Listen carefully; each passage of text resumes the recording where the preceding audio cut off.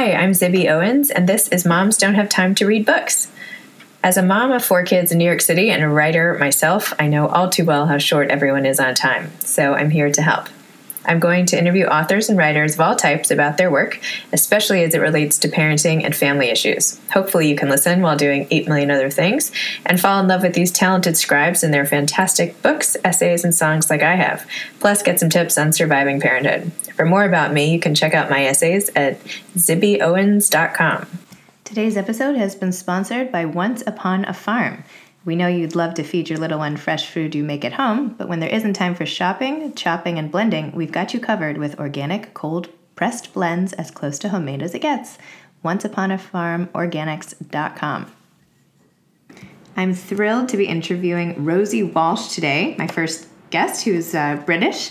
Rosie Walsh is making her U.S. debut with Ghosted, a novel set in Stroud, Gloucestershire, where she was raised. It was actually called The Man Who Didn't Call when it came out in England. The U.S. seems to be the last to get this amazing book, as the rights have been sold to 30 countries already. In many, it's already a bestseller. Rosie has written 4 books and many articles, including a blog for Marie Claire under the pseudonym Lucy Robinson. Her Lucy Robinson books are called The Day We Disappeared, The Unfinished Symphony of You and Me, A Passionate Love Affair with a Total Stranger, and The Greatest Love Story of All Time. This is the first novel with her own name attached.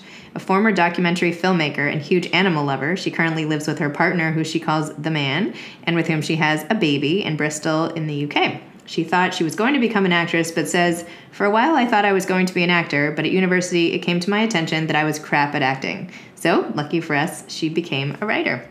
Hi, Rosie. Hello, hello. How are you? Very excited. Very excitable, as you probably saw when. Oh my gosh, congratulations on your U.S. release. So exciting. Oh my gosh, yes, it's the most exciting time ever. I feel completely hysterical. I love how you've documented the whole process from sitting in your Pilates pants, finding out that the book was going to be sold in the US and everything, and now to seeing it come out. It must be just so wild for you. It is. I was just on a radio feed earlier and just thinking, oh my God, I'm talking to a whole load of people that I'll probably never meet in the States. This is completely insane. How did this happen? It's funny, no matter how many times you tell yourself that it's real, it doesn't feel real. I mean, even now, only part of me really believes it, which is, I really should stop believing it because it's out today.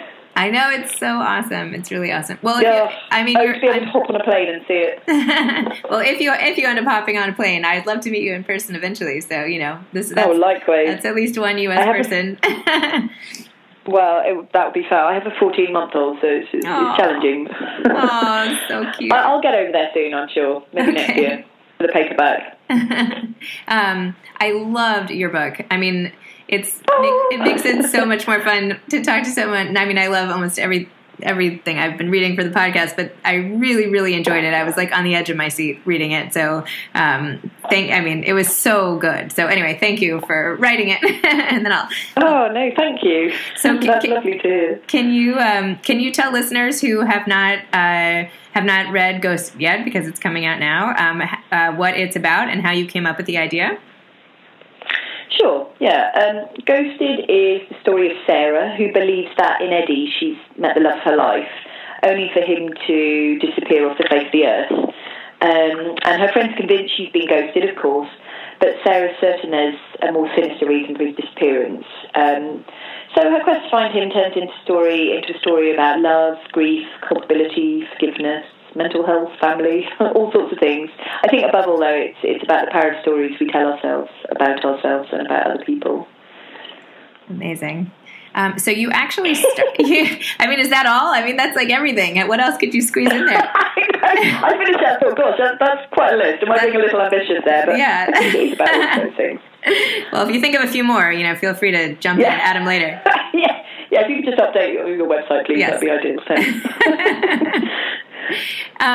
So I was interested to learn, you started out by writing a blog for Marie Claire about life and love, and you chose a pseudonym, kindly, to the men you were sort of dealing with at the time, not to out them in any way, and your pseudonym Lucy Robinson became her own sort of famous creation. And you wrote 4 books under her name, went to Buenos Aires, wrote The Greatest Love Story of All Time because a women's fiction editor suggested it. Can you tell me about that whole transition from blogging to writing a novel and just what that whole thing was about? Sure. So I think a lot of people write a blog in the hope that, that a novel might come out of it. That, I really can hand on heart say that was not my intention. I'd never planned to be a writer.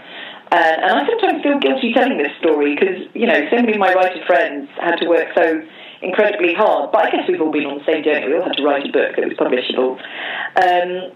But yeah, I really had never considered being a writer, even though many people had said that I should be. I just never imagined that would be something that I could do or that would be possible for me.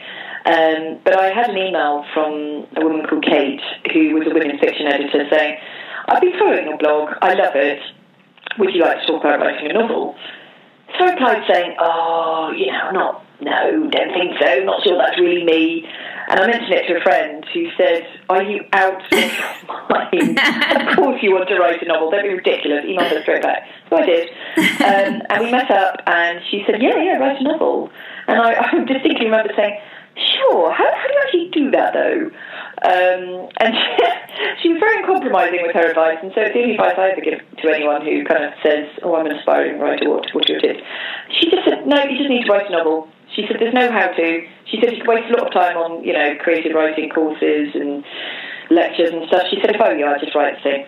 100,000 words, roughly, would be great. Send it to me when you're done. I was like, okay, right. So I sat down to write it one Sunday evening, got into bed with my laptop, and 2 hours later emerged from the bedroom and said to my housemate, I can't do this, it's impossible. He sent me straight back to bed and said, no, just write, even if you write 100 words, write something. So I did, and that was the start of it.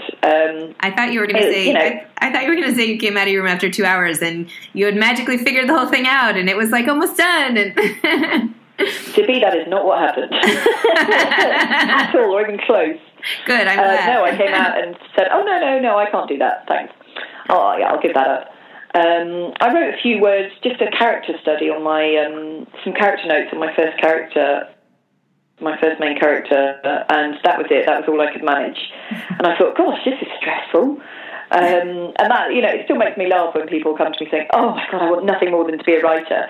Yes, it's a fantastic job and it's an incredibly privileged job to have, but it's incredibly hard. And I think when you are an unpublished writer, none of the stressful realities of having a contract are obvious. And I think I've met a lot of unpublished writers in my time who probably just think I'm a real whinger. I'm incredibly grateful that it's my full-time job. There's nothing else I want to do. But as with all jobs, it's a job. And that's why, there are things about it that are difficult. But luckily, when I wrote that first novel, I had no idea. I mean, I was in the middle of doing another job in telly at the time, so I was just sort of cramming in bits here and there, often in the middle of the night. I know you wrote somewhere that you were writing from 5 a.m. to 9 a.m. and then going to your day job in TV and working all day and then coming home and writing the novel some more. That's like insane. How did you manage that? I think I was going mad at the time. There was a lot of sugar. A lot of caffeine, neither of which I would recommend, and just quite a lot of madness, really, because I was also in the middle of, I was going to go to Buenos Aires anyway, because I'd already decided that I wanted to go there and have a very sort of polite middle-class midlife crisis. I mean, there wasn't really a crisis, I just thought I'd love the idea of just uprooting my life and moving there. So I was already in the middle of packing my life into a storage unit. I was directing my first documentary film of my career, and so then to have a book to write on top, I mean, I don't honestly know how I survived. I just remember sitting in bed at kind of 1, 2 in the morning, typing furiously away, and thinking, this is fine, I'll just get up in 3 hours and carry on writing. Of course, that was not sustainable. I think by the time I finally made it to Buenos Aires, by which point I'd written about, a third of the novel, I was completely exhausted, and I got the first virus that came my way and was in bed for 4 weeks. Oh, no! And at that point, that was fine. I actually needed to. So from that point on, I just calmed down and wrote a lot more calmly and began to sort of work out a more practical method that would kind of keep me sane. So I love how you've written a lot about how to survive bad writing days and sort of been very self-effacing and funny about the fact that writing is not always so easy, and it's not just like, sitting with a view of the ocean, crafting some sort of miracle. So you said, you actually, when I'm just going to read this back to you if you don't mind, you wrote, here is what my head says when I hit on problems with my novels. Oh God, oh God, oh God, I'm doomed. My agent is on holiday. I couldn't possibly send it to my editor because she'd then realize that I am not perfect. And I've never understood what the hell people are on about when they're having a writing mentor. So I ain't got one of them either. I am totally and utterly fucked. There is nobody who can help me. I am alone. Doom. Death. Nothing like a bit of melodrama. I loved it. Although, to be honest, I think that's a place that many writers' heads take them. I think that's one thing that's been very comforting about having loads of writer friends, or making loads of writer friends over the years. We're all mad. We all hit on those times. And I've certainly got a lot better at dealing with them. But when I really allow things to spiral out of control, that's still many years later where my head takes me. Bit of a shame, really. I guess that kind of thinking is not conducive to good writing. Although, if writers didn't have like an ongoing sort of interior monologue, there would be no books, right? Isn't that where they all come from? Right? There's so many voices going on. I agree. I think it is a prerequisite of any good writer to be slightly insane, and that's fine. It's just keeping that insanity fenced in a little, and finding ways of creating boundaries to keep yourself sane and sensible, and that's what I've done over the years. I haven't developed creative writing techniques because they just, I don't know, it's just not something I've ever got involved in. I write using my gut. But I do have a lot of boundaries and tools and techniques now. I work in short bursts. I do lots of lists. I do tick boxes. I turn off the internet. I turn off my phone. And also, I think the most important thing that I do is to not write too much. I know that many writer friends do find sort of shutting themselves in a room with a computer for 8 or 10 hours. That, for me, would end up in an asylum.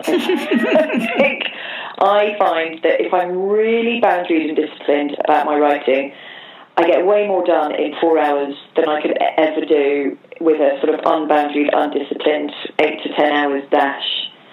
And that's good because, it means I have time to see other people. Writing's a very solitary job, you're sort of sitting in a room on your own all day.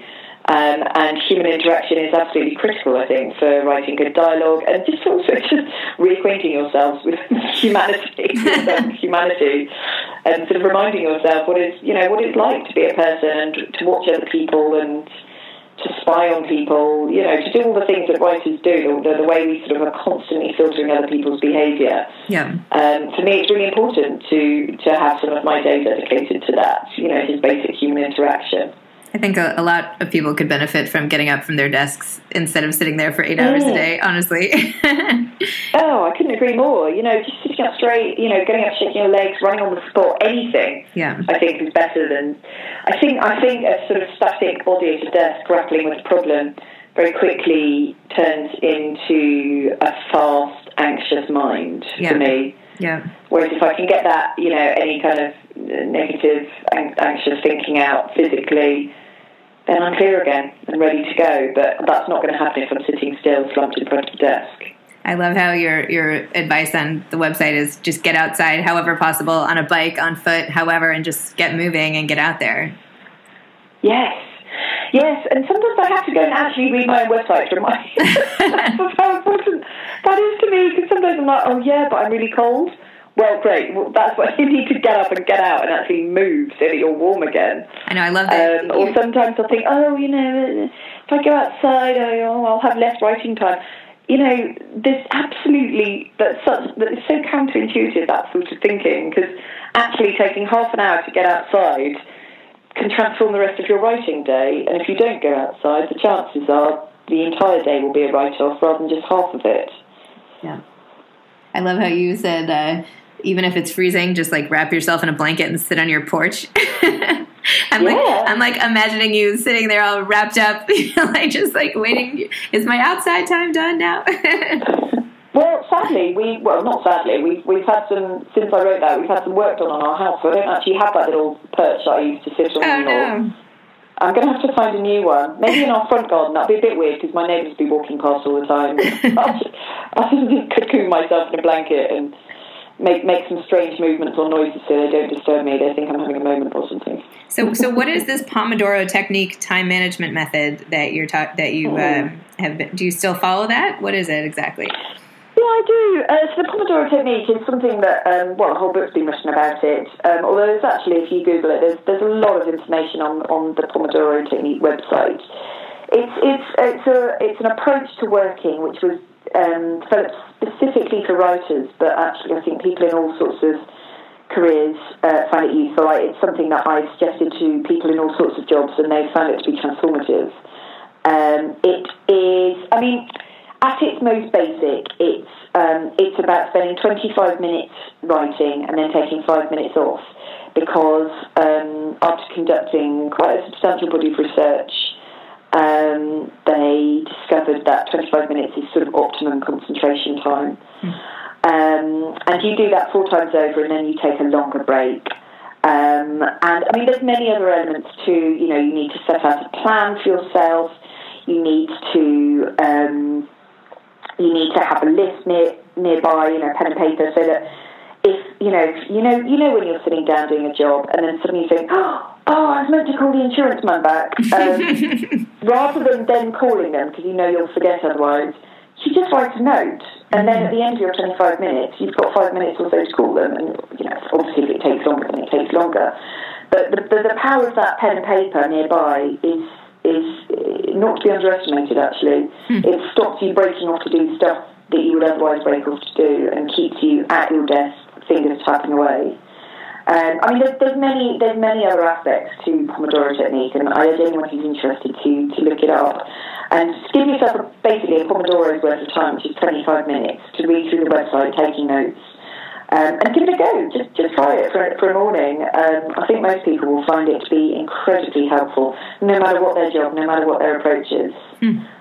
And of course, accepting that sometimes you need to be flexible. Sometimes I'll, today I've got a scheduled day of back-to-back interviews and radio interviews and podcasts and so on.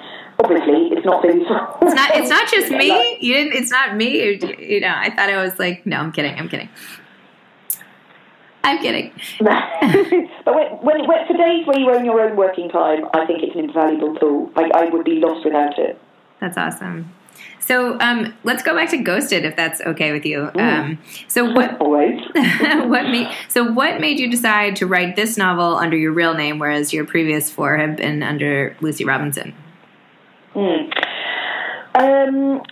So I planned to write this as Lucy Robinson, and I pitched the idea to my agent as Lucy Robinson.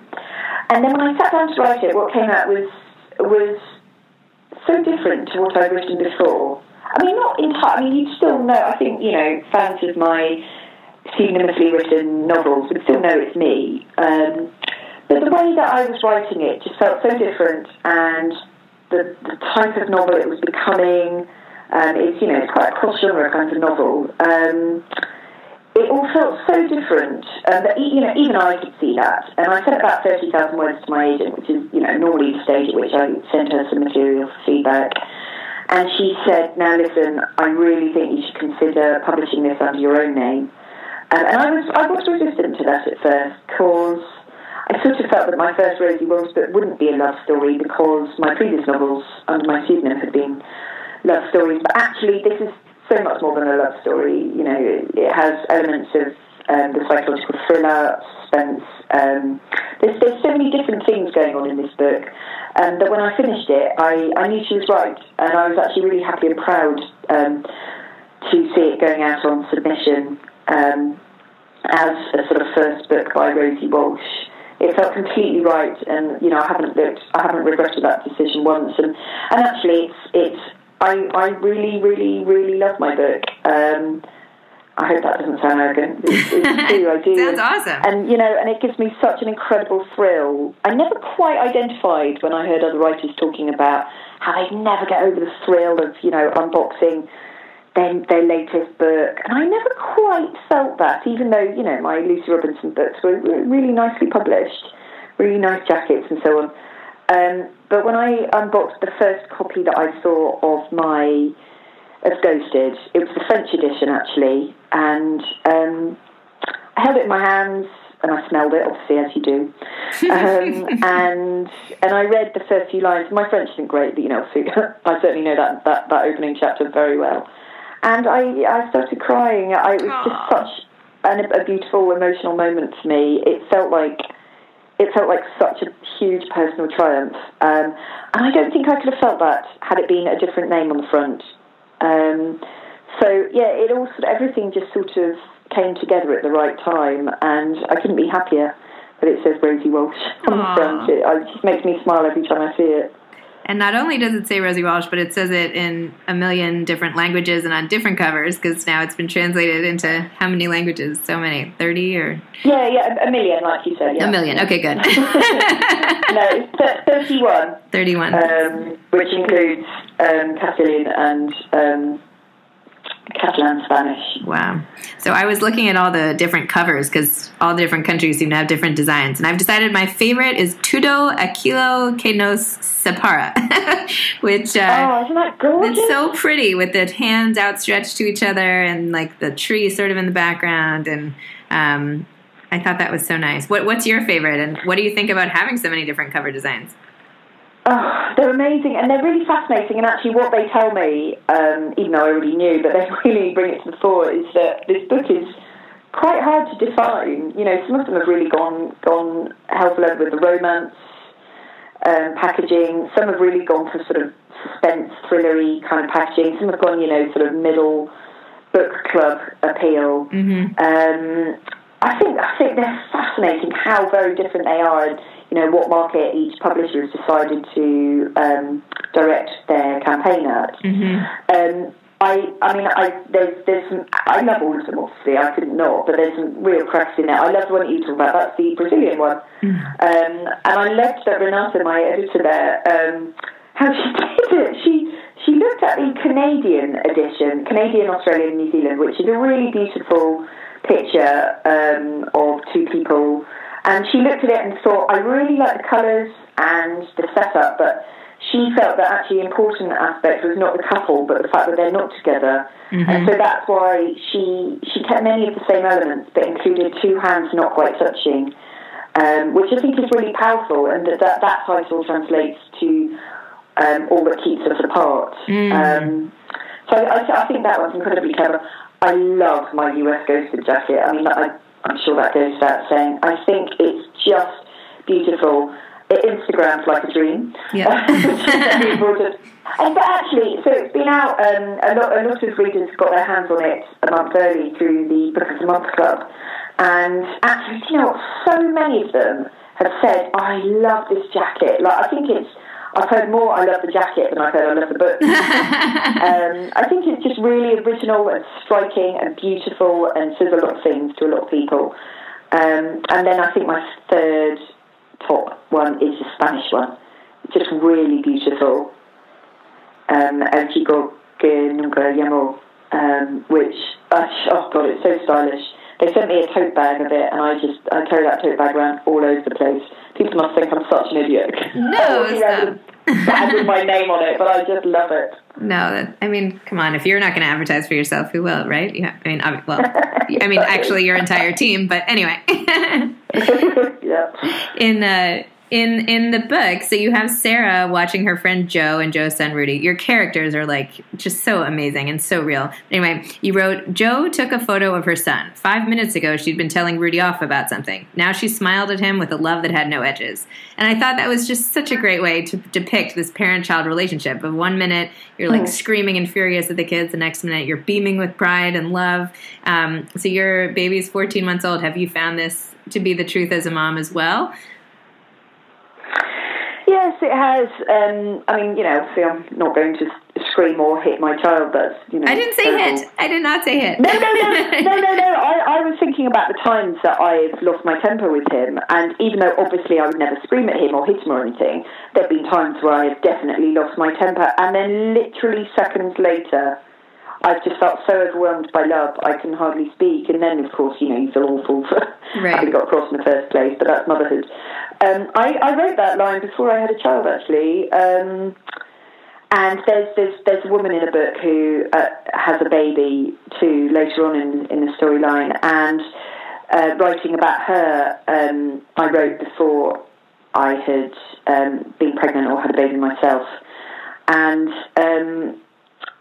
I guess I just have spent a lot of time with a lot of friends who've had babies. It's pretty much a last I knew in my friendship circles to have one. And so I'd watched that, but interesting that line that you picked out where, 5 minutes ago she was shouting him and then she looked at him with love that had no edges. When I wrote that, I was still baffled by that as an emotional experience. I'd seen, all of my mum friends doing that sort of thing, but couldn't quite understand how you could get over the anger so quickly. Mm-hmm. But as with so many of the emotional experiences of being a mother, that's just something that's impossible to convey to somebody who's not yet had a child, I think.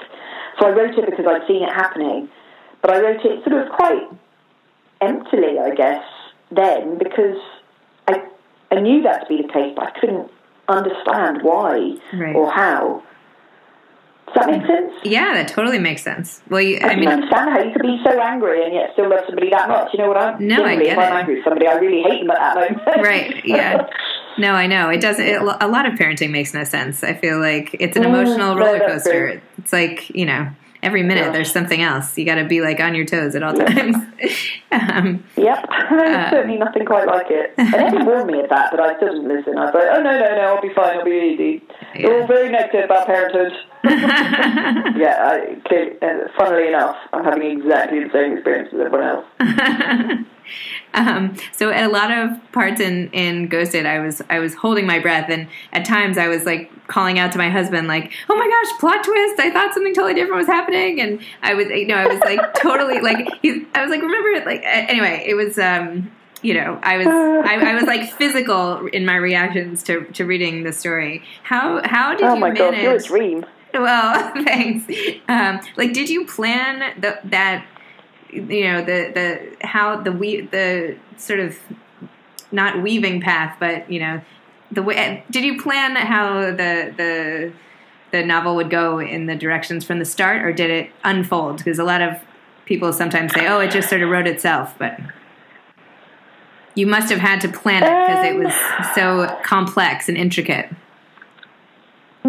Terrible question. Not write itself. It was hard work. Yeah. But yes, no. The elements of kind of suspense and the twists. I mean, the major twist that you get to at about the 2/3 mark.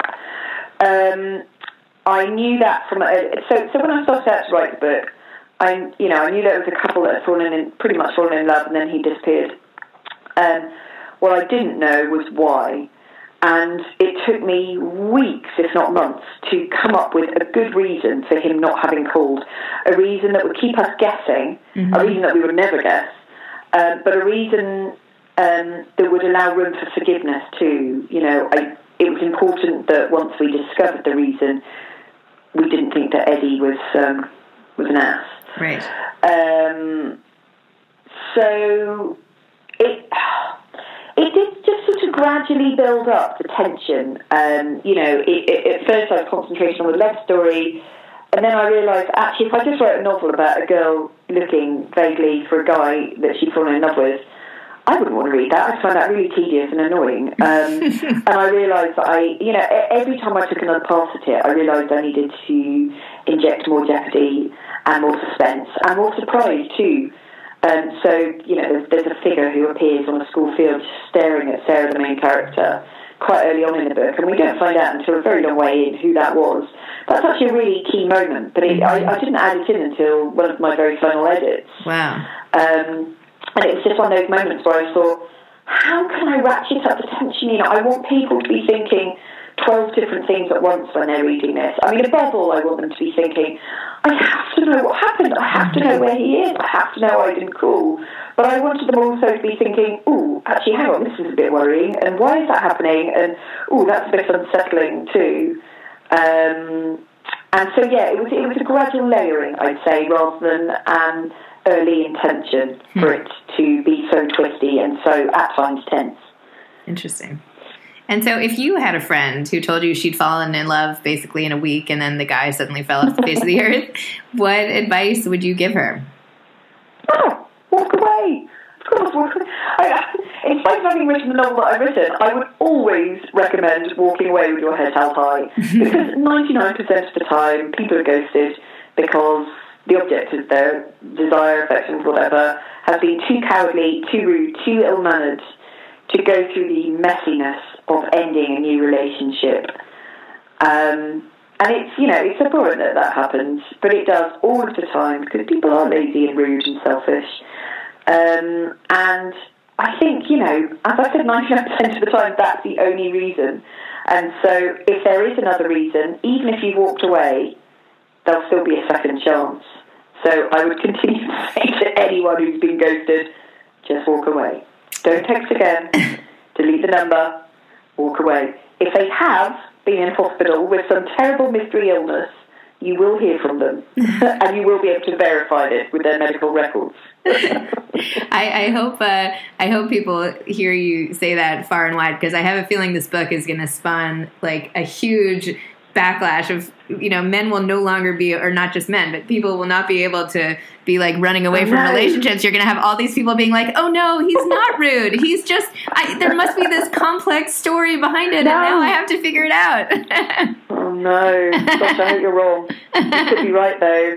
I think, although to be honest, I think when people do finally understand why it is that Eddie didn't call, I don't think that they would particularly want that to be their story. No, it's pretty awful. True. I know that's I agree. But at least there's like an explanation. I feel like so much of that, it's just the lack of closure in situations like that I think really gets to people. Oh, lack of closure and lack of control is just awful. Terrible. We've all been there. Yeah. So I know we have to wrap up soon, but what is coming up next for you after this? Well, I have been trying to write my next book for the last 8 months, not really got very far. I think, as well as being a new mum and trying to grapple with all that comes with that, I've also, I've just been doing a lot of publicity. It's beyond, it's exceeded my wildest dreams to have book deals around the world. But with that, just comes a lot of work, and it's great work. But sometimes, it just takes me a day to answer all the emails that I need to answer about work stuff. So it's been pretty slow progress with this next book, but I've had some breakthroughs recently, and I had a good chat with a coach who I sometimes go to if I need to sort of shift something, and she's really set me some fantastic goals, and I actually feel really motivated and ready. So after my day of interviews, radio and podcast interviews today, I'm going to be back at my desk tomorrow morning, and I feel good about it, actually. I feel finally that I'm ready to write this book, and that it might actually be rather good. Ooh, I can't wait. Well, thank you so much for coming on Moms Don't Have Time to Read Books, and thanks for your amazing novel, and best of luck with, I'm sure it'll be just a massive success in the U.S. It's amazing. Well, thank you so much, and, mums don't really have much time to read, but we have some time. We have enough. So, yeah, if any mums do have time to read my book, I'd love to hear from you. They certainly have enough time to buy books, so that's, No, exactly. All right. Oh, thanks so much for having me. No, of course. My pleasure. Take care. Thanks for listening to Moms Don't Have Time to Read Books. This episode was sponsored by Once Upon a Farm. Take care.